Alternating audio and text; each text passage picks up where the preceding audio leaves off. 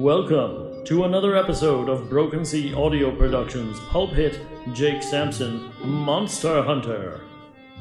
In our last episode, Jake and his companions are called to investigate the theft of an ancient Norse artifact from New York's most famous museum. This missing item is no less than the Gjallarhorn, the legendary instrument believed by the Vikings to announce the final battle that will end the world and bring about a new civilization of Aryan supermen. And the Nazis have it. Can Jake Sampson find the hidden Nazi base and silence the sound of Armageddon in time?